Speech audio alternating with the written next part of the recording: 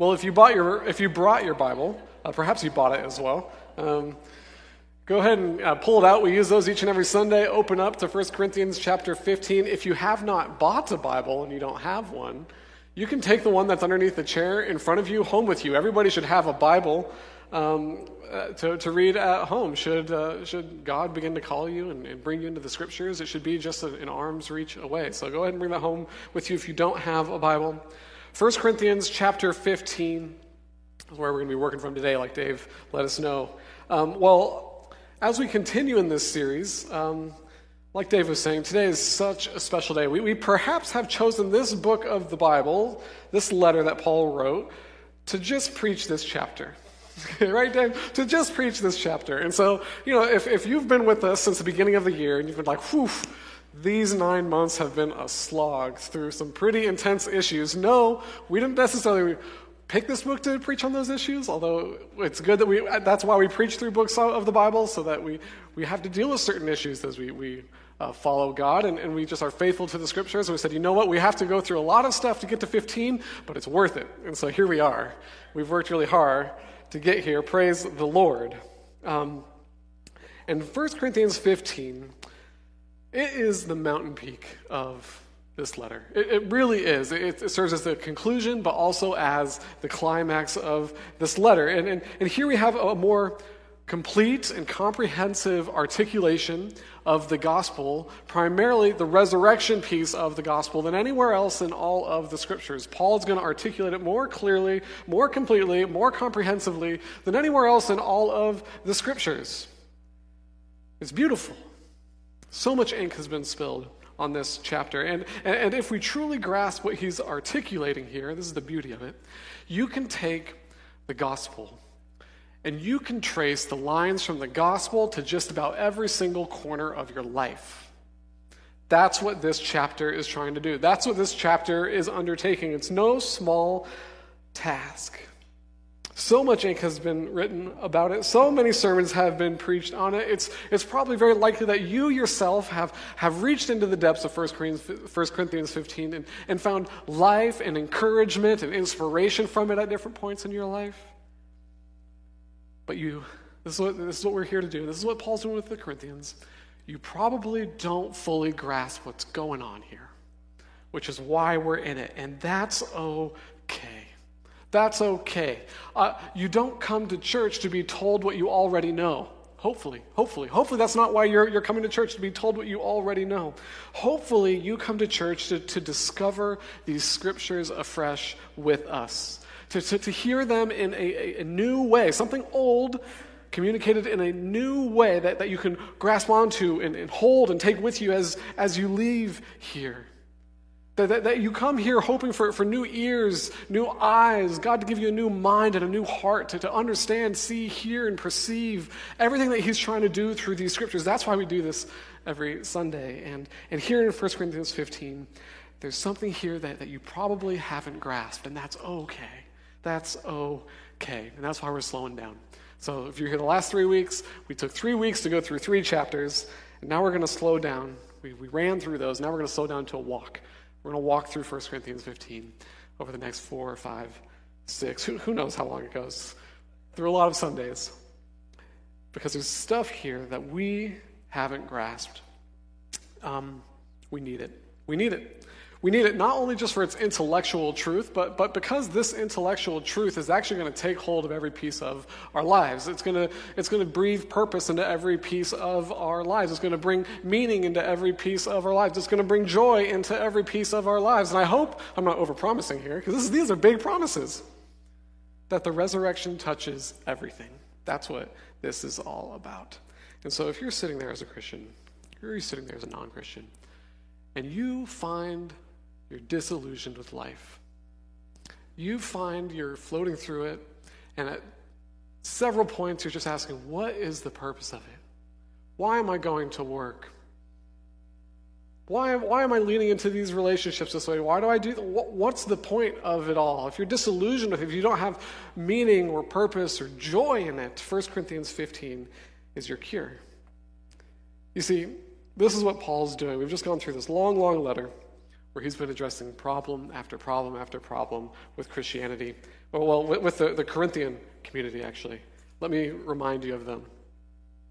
They had turned their church into a public speaking club and were forming allegiances of really behind the most charismatic teachers, which is leading to all sorts of envy and strife and divisions in their midst. They were permitting outlandish sexual expressions that even the onlooking pagans thought was gross.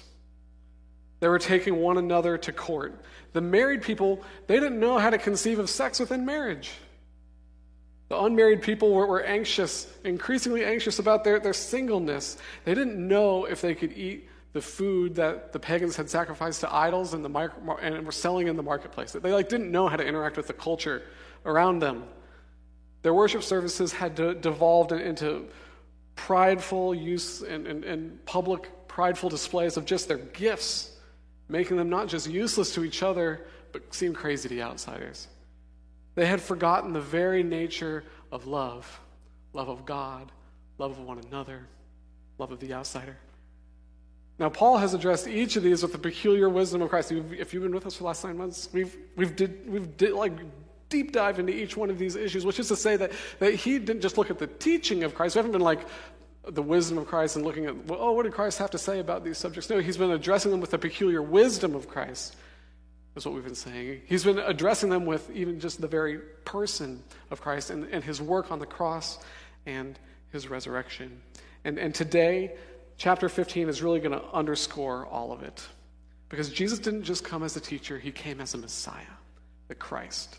And it's his actions as the Messiah, namely the resurrection, that Paul really sees as the silver bullet to all of those problems.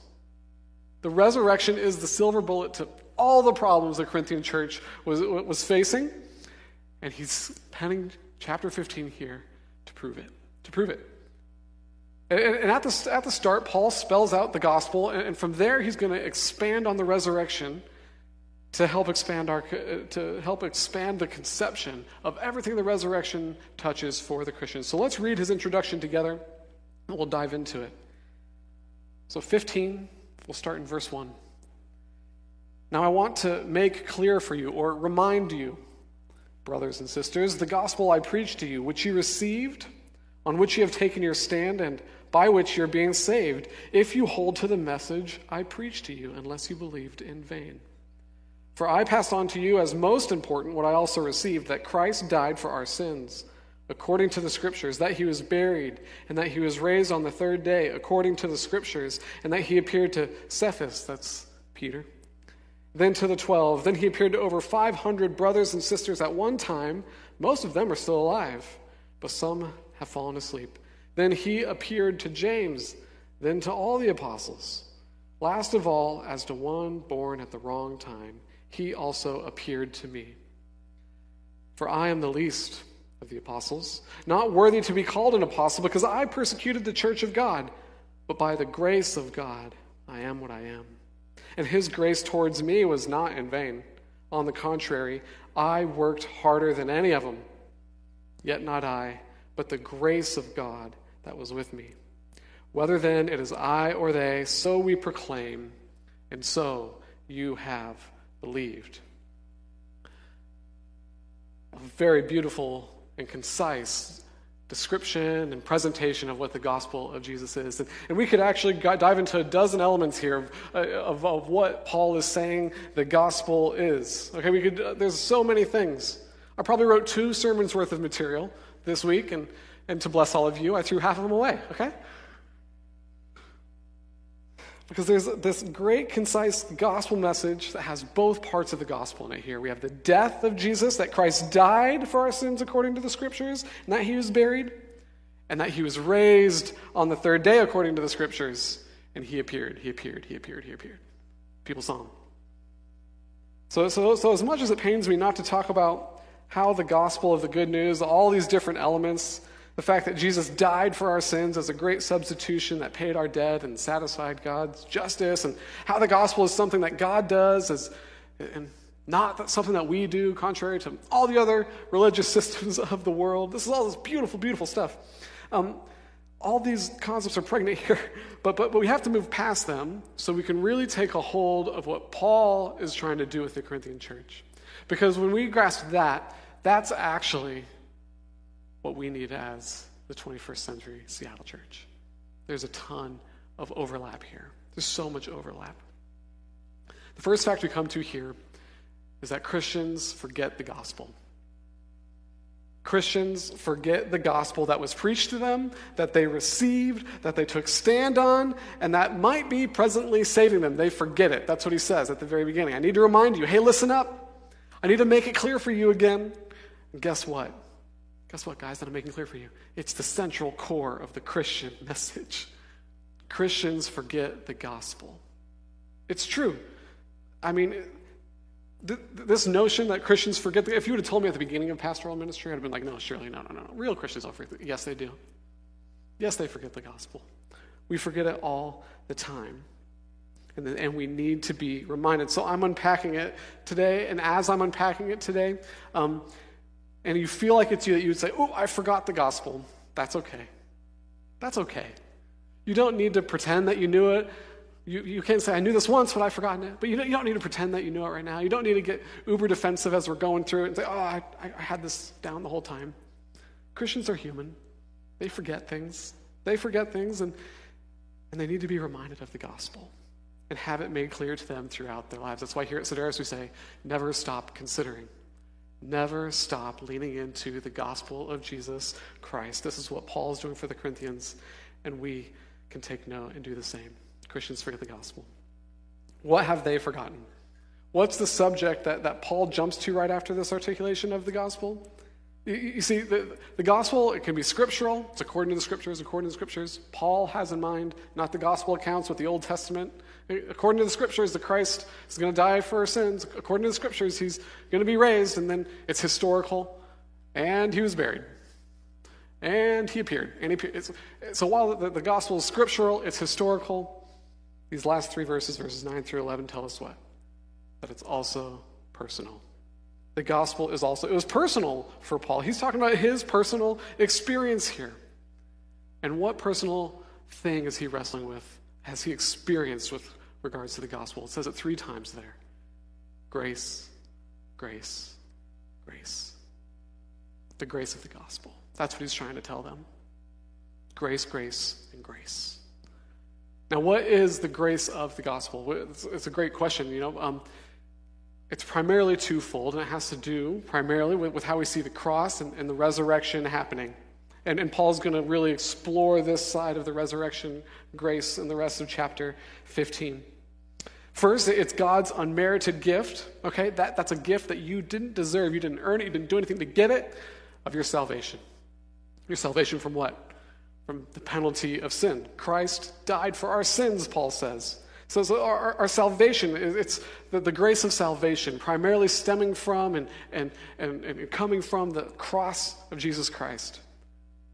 And on the other hand, there's the grace of the gospel is God's unmerited gift of his continued influence operating in your regeneration, in new life. And that's primarily stemming from and mediated by the resurrection.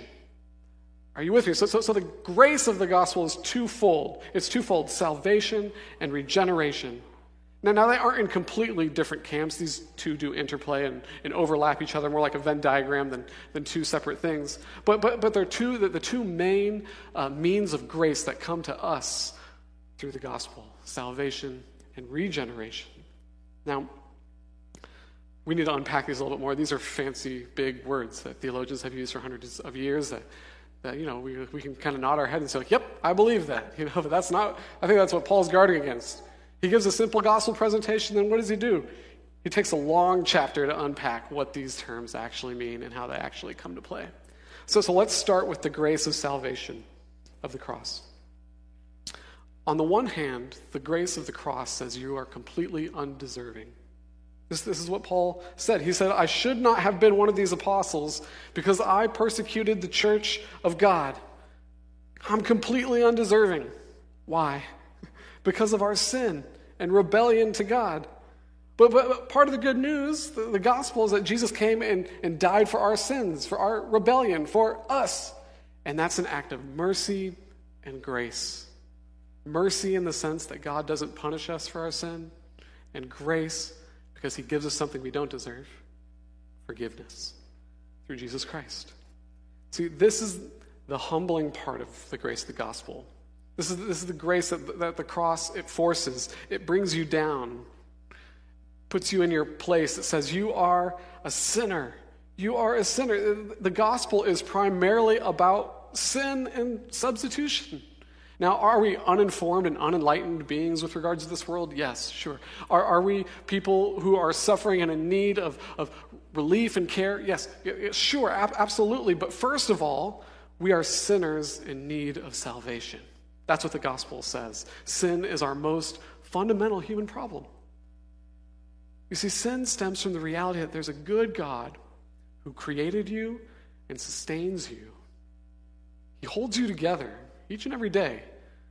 He sustains your existence, and his intentions towards you are good. And if there is a God like that who created you, sustains you, his intentions towards you are good, then you owe him everything. You owe him everything. You don't just owe him a prayer when you're in trouble or something like this, but you owe him everything. To live for him totally and his design and with the world and his intentions with creations in your life. And sin is the fact that we choose not to live for him all the time. We don't want that design for our life. We want our own. So we don't live for him. We don't love our neighbor. We love ourselves and our design, which is really just rooted in our own passing and changing desires throughout the course of this life, our own passing and changing temptations that we might experience through the course of this life. Sin is we live selfishly and ruin the world. That's sin. That's sin. We live selfishly, we ruin the world. And that puts us at odds with the good Creator. That creates alienation, that creates separation between us. There's a debt we owe.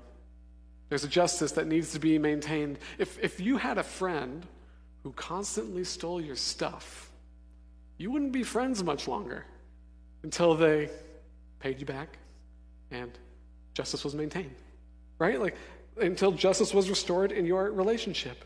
And the good news of grace says Jesus came and died to pay that debt. Jesus came and satisfied that justice between us and God. We don't deserve it. There's nothing we can do. It humbles us. It brings us out. It brings us down. Now, the Corinthians and many of us in this room think that's the full extent of the gospel. Mercy and grace of the cross. But that's a reduction of the gospel. That's only one part of the grace, and Paul's going to blow up the other grace for us here. He's just going to balloon, and it's going to get real big, real quick for us here. The gospel is not just the mercy and forgiveness of the cross. That's too small of a gospel. The sad thing is a Christian can live their whole life functionally leaning into that as their gospel. I use the word functional. Functional just means that's the only part of the gospel they use to inform and give them energy and give them life. It's a sad existence. Doesn't mean they're not saved. Well, I wouldn't say that, but it could be so much more. That's what Paul's saying. Guys, there's so much more to this. Your lives could be so much more meaningful, so much more purposeful. It's all tied to how God raised Jesus back to life. The cross brings you down, it humbles you. But do you know what the resurrection does? It transforms you, empowers you. It brings you back up. Counterintuitively, this is what the Corinthians needed. Why do you think they're inventing all these ways to be brought back up and be seen as great in one another's eyes? They weren't using the resurrection grace that had been given to them. They were using all these other ways to elevate themselves because they weren't letting the gospel do it. That's their problem. Paul says, by the grace of God, I love this, I am what I am. Right here. I am what I am. Why is he saying this? Is he saying that by the grace of God, he's a saved sinner? No, he's not. He's referring to his transformed and authoritative status as an apostle. He's talking about how through resurrection power, God raised him up and transformed him. He's talking about how just like Jesus, he rebukes Peter. Just like Jesus, he heals people. Just like Jesus, he casts out demons. The original 12 disciples, of which Paul was not, they sat at the table, and Jesus, the Last Supper, Jesus looked at them and he said, you guys are going to do greater things than even I'm doing. Paul here says, I'm doing greater things than those guys. Whoa. This is resurrection, transformation, and power. This is the grace of the resurrection because of God's grace. You make sure to give God the credit. This is God's grace working in me. This is the gospel doing stuff to me. This is not me doing it. This is God doing it. That's the cornerstone of the gospel. It's not something we do, something God does. God dies for us. God empowers us. God transforms us. And by his grace, we work harder than Peter. We do greater things than Peter. It's kind of a swipe at Peter. I like that. That's the gospel, the grace of the resurrection. He's going to take the next chapter and unpack it for us. The gift of the resurrection goes like this, the grace of it. It's God's promise to renew all of creation. Heaven will one day come down to earth. In the blink of an eye, we'll all be given new, heavenly, resurrected bodies and live forever together with him on a redeemed planet. What's more, God sends his Holy Spirit now to jumpstart the process, to get working in our minds and in our hearts, to ready us for our coming bodies. That's the grace of the resurrection. Those are the gifts that we don't deserve, that God is giving to us right now. God accepts us through the grace of salvation. God transforms us through the grace of resurrection. That's the simplest way I can put it. But when it comes to resurrection grace, the gift of the resurrection, we're like the children who on Christmas morning receive a new bike, but in the afternoon are still riding our old bike. You say, Ryan, that's a little too far. We don't do that. Yes, we do. We do it all the time. We do this all the time. We take the new gift of transformational redemption that we've received, the Holy Spirit and the promise of this future restored, beautiful creation, future restored, more beautiful bodies that we're all going to get, more beautiful relationship with God that we're going to have. We set it aside. We say, nah, this life is really good enough for me. This life is really what I need to maximize right now. I need to squeeze out as much of these pleasures from this life as I can while I can. I need to make enough money to buy the experiences that I want to experience before I die. I need to make enough money to buy the things that I want to touch and hold and have before I'm out of here. I need to say and do the right things so my friends and my family like me and accept me and don't think less of me. I need to prioritize my own desires, the desires of my family above all else. I need to get as much power and influence for myself while it's there for the taking. I need to control this life perfectly and make all the right decisions because I only get a couple of years in Seattle, or we only have a couple of years before we're going to have kids, or the list could go on and on and on. We ride the old bike while the new one collects dust in the garage. I watched a documentary on Paul Walker this week, actually. The actor made famous in the Fast and the Furious franchise. This is exactly where you thought I was going to go with it, right? The actor made famous by Fast and the Furious. I watched it because I was flipping through Netflix and I noticed that I saw the trailer, and there's all of his friends and families were speaking as if Paul was this very uber enlightened individual who had really figured out what was important in life and how to prioritize it and find full satisfaction in life. And I was like, oof, I'm preaching on this Sunday. I better give this a listen, see what's going on here. It was so interesting because as I watched and I listened, I realized the exact opposite was at play. That while he was born with these natural great looks, good-looking guy, incredible charisma, which is, I realize, debated. Some people don't like his acting. That's okay. He's a very charismatic guy. Very charismatic. He actually was a prisoner to the old bike. He was obsessed with getting the most out of life that he could while he was alive. His friends, his family, his manager said this over and over again. He's like, Paul would just keep on disappearing for a week, 2 weeks, a month at a time. No one knew where he went. He was surfing, just trying to get that next thrill, trying to get that out. He couldn't really commit to his family outside of just throwing them money for things when they wanted it. He wasn't involved in raising his daughter until she was a teenager because he had an obsession for wringing as many thrills out of life that he could, and it ended up killing him. It literally killed him. It's so sad. And I learned that all the positivity his friends and his families had about him was actually with regards that in the few years leading up before his death, he was actually contriving and thinking about how he might quit the game and get out of acting and just live. And it clicked. I understood them. I understood why they were praising him. They thought that this was an incredibly enlightened person, not because of anything he said and he did. There's nothing incredibly enlightened there. But because he was in the position where he didn't have to work anymore. And he could just ride the old bike as much as he wanted. And they were vicariously hoping that someone could make it. Someone could do just that. And just as he was about to do it, he died. But that's truly what made him this hero in their minds.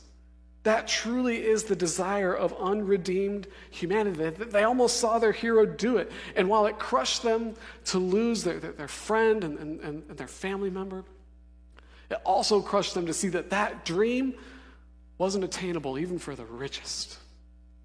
Even for someone who had the power and the choice and the desire to make it. Wasn't attainable. It is tragic in some sense. It's more tragic that no one ever told him there was a better bike. That he never found the better bike to ride of Jesus Christ and the Holy Spirit.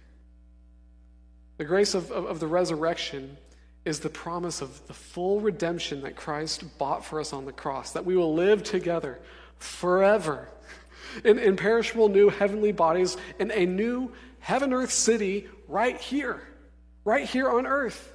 When we don't grasp that grace, when we don't trust the gospel in that way, when we don't lean on it like it's true and it's real and it's coming, all we focus on is pleasuring our present bodies, experiencing the present creation, about enjoying the life of the city now. Now, don't misunderstand. I'm not outlawing enjoyment of this present realm at all, okay? This isn't some aesthetic call to be monks and nuns, although perhaps it is a good opportunity to just consider that they might be motivated by resurrection grace a little bit more than the rest of us. They're not just weirdos, perhaps.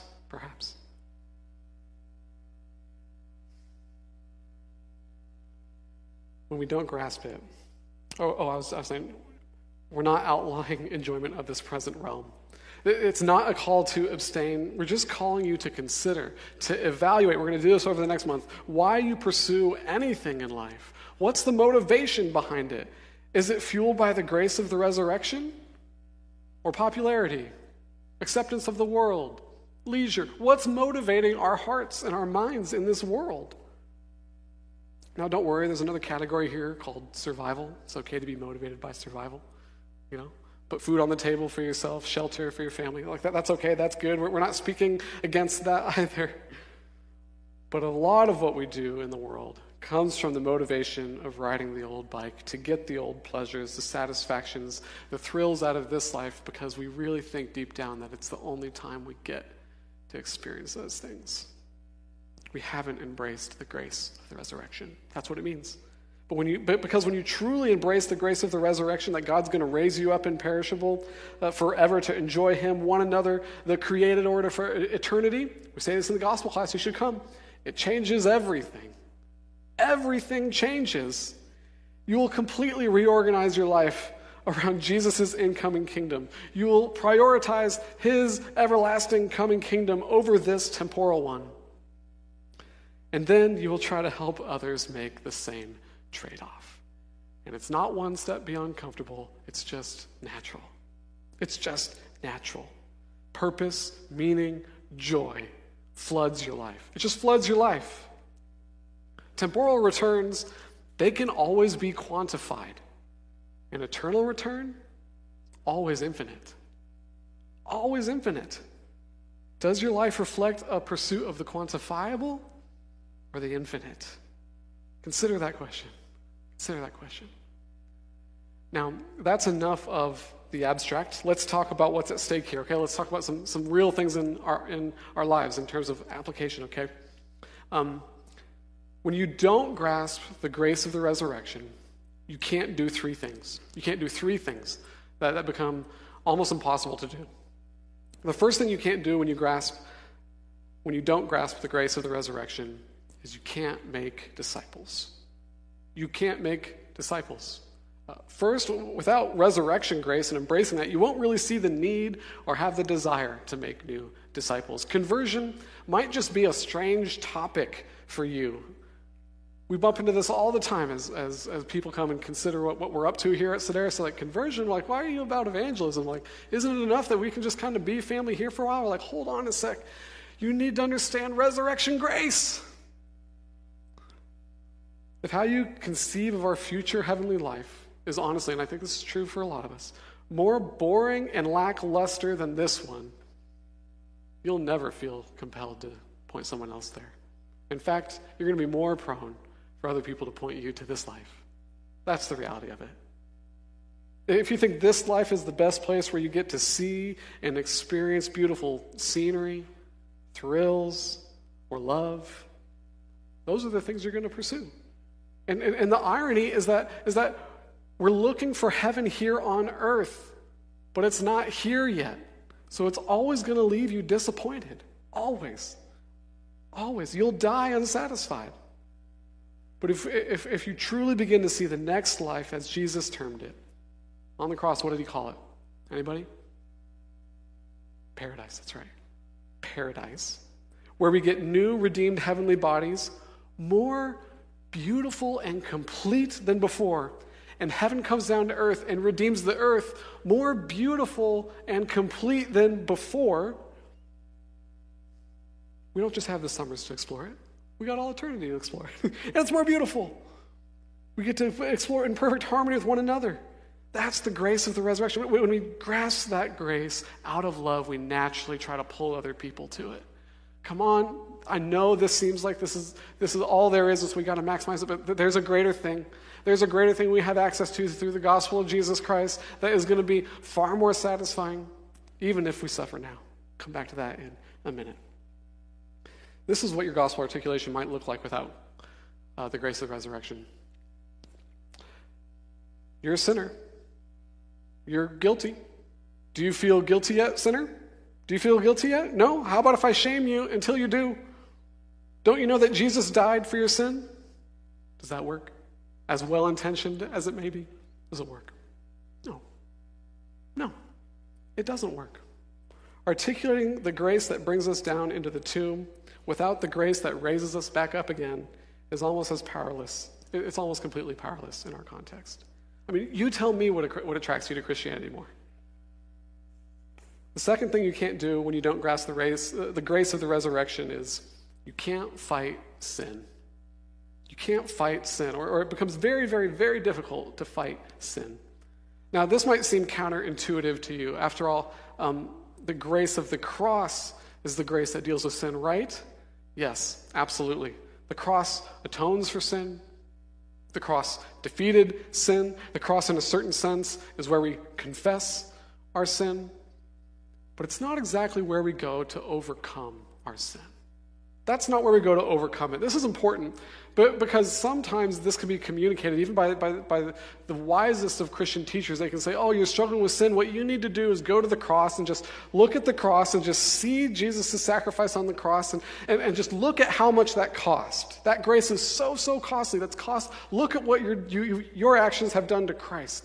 Let that motivate you not to sin any longer. Well, first, the more sin Christ suffers, the more glory he receives. There's no way around that. And that's so true that Paul had to tell the Romans when he was talking about stuff like this. Hold on. Now, we don't sin that grace may abound here, okay? We don't sin that grace may abound. But secondly, and more importantly, this is fighting sin with fear of guilt instead of the Holy Spirit.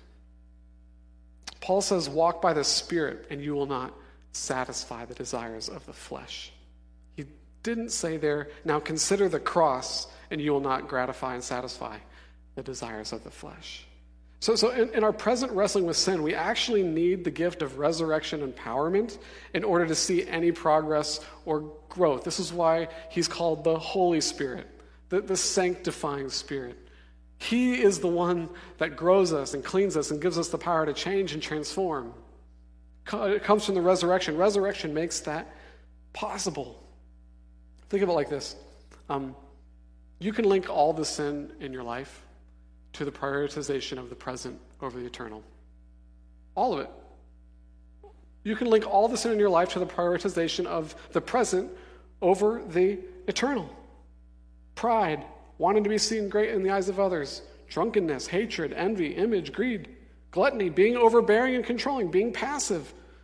They're all symptoms of obsessing over your current state instead of the future one, instead of focusing on the future one. And this is what we're going to learn later in this chapter. This is all coming. This is really just introductory. These are pretty high-level concepts. Paul's going to work them all out into more detail as we go through 1 Corinthians 15. But Paul's going to point to how not prioritizing future reality now means less fruit later. Jesus called it rewards, eternal rewards. Makes us a little uncomfortable. You see, but when we grasp the grace of the resurrection, our category for sin, it balloons up from just bad things we do to ways we live our life that prioritizes our flesh and our present world over our future eternal state. Look at what the cross bought for you. It didn't just buy you a get-out-of-jail-free ticket.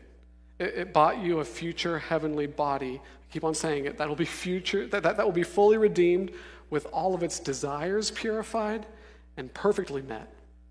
Forever. Forever. You see, we typically sin when we feel like life's not fair. Like our needs aren't being met. So we take matters into our own hands to meet them. This was Eve in the garden. God's not being fair. He's keeping things from me. From my present experience, God's keeping things from my present experience.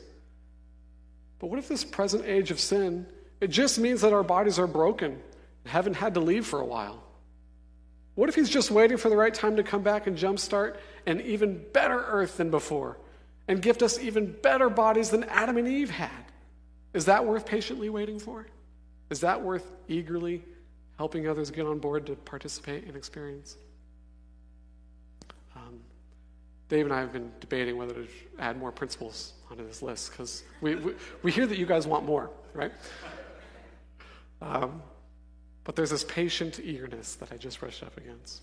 In a certain sense, Christians are confident in their present state of affairs because there's a future one coming that's good. It's great. It's going to be incredible. But at the other end of the spectrum, you almost feel like they're on a spectrum, there's an eagerness. There's a focus to take things seriously now that need to be taken seriously while we can take them seriously before this whole thing wraps up into the eternal future. We really hope that translates to all of our hearts as we lean into 1 Corinthians 15 together.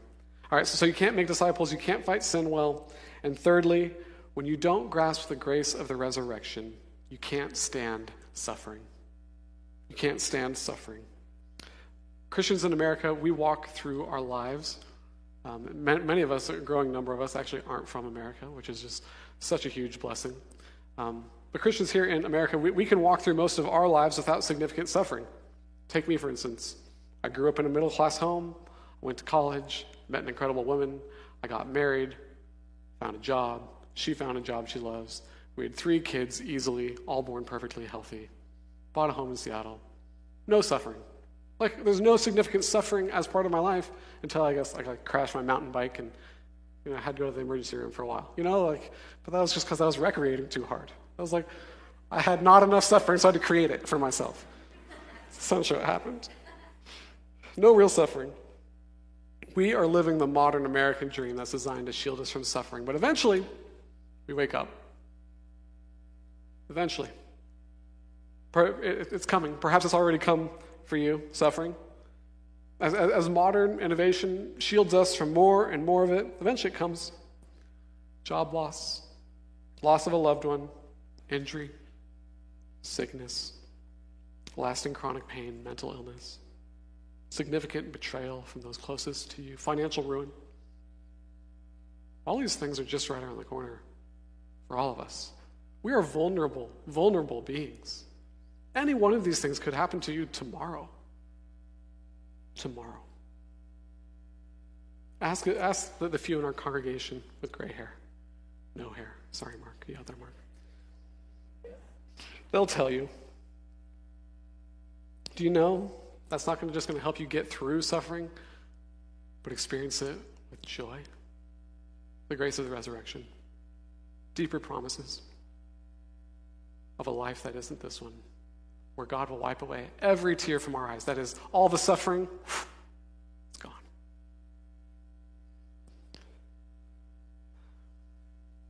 This is how Paul talked about grace in Romans 8. Flip over here. I'm going to read it to you. I just want you to listen to it. I don't want it on the screen. I just want you to be able to listen to it. Resurrection grace. So we're in the realm of the Spirit in Romans 8. This is where Paul starts to talk about the Spirit. The Holy Spirit testifies together with our spirit that we are God's children. And if children, also heirs. Heirs of God, co-heirs with Christ. That is, of all the stuff that's coming. The promise, God's good gifts of grace. Resurrection gift. We're heirs of that. We don't have it yet. If we indeed suffer with him, so that we may also be glorified with him. For I consider, I love that word, that the sufferings of this present time are not worth comparing with the glory that's going to be revealed to us. For the creation eagerly waits with anticipation for God's sons and daughters to be revealed. For the creation was subjected to futility, not willingly, but because of him who subjected it, in the hope that the creation itself will also be set free from the bondage to decay into the glorious freedom of God's children. For we know that the whole creation has been groaning together with labor pains until now. It's birthing something. Not only that, but we ourselves who have the Spirit as the first fruits, we also groan within ourselves, eagerly awaiting for adoption, the redemption of our bodies. Now in this hope we were saved. But hope that is seen is not hope, because who hopes for what he sees? Now if we hope for what we don't see, we eagerly wait for it with patience. There's your patient eagerness. So if you're not making disciples, if you're struggling to fight your sin, and if when you suffer you're quick to self-loathing and cynicism, I can almost guarantee you that your problem is you haven't grasped the grace of the resurrection. You haven't grasped the grace of the gospel. You're living like this life is all you've got, even if somewhere intellectually you may assent otherwise. And I feel terribly sad for you. Paul feels sad for the Corinthians. All of us can grow in this. Paul will tell us later in chapter 15, if you're not picking up this grace and experiencing it, why are you even a Christian? It's like drinking the terrible tasting cough medicine without any of the healing effects. Now, I'm just scratching the surface on this introduction. Come over this next month as we walk through this chapter. Come here open, expecting to experience the resurrection grace in our midst, asking God to send it. We have this dream and this vision of God pouring out resurrection grace on our community. And when he does that, that lights a fire. That's rebirth. That's renewal. That's what has been historically called revival, which is God's Spirit empowering his people to take his gospel seriously and letting it transform them into little Christs, similar to how Paul was transformed. We're excited for that. If he does that, wow, that's resurrection grace. So as we kind of lean into resurrection grace for the next season, come expectant. Come not feeling condemned. Come open for God to use you. He loves you. He wants to set you free. He wants to transform you. He wants to use you in this world in ways far more remarkable than you could ever have imagined. Paul says, look at me. I persecuted the church. I was approving the deaths of the first Christians, overseeing them as they took place. Look what God did to me. We can see that God used him to be the most influential Christian outside of Christ, probably in the world. Come hoping for that. Come expecting that. Let's pray.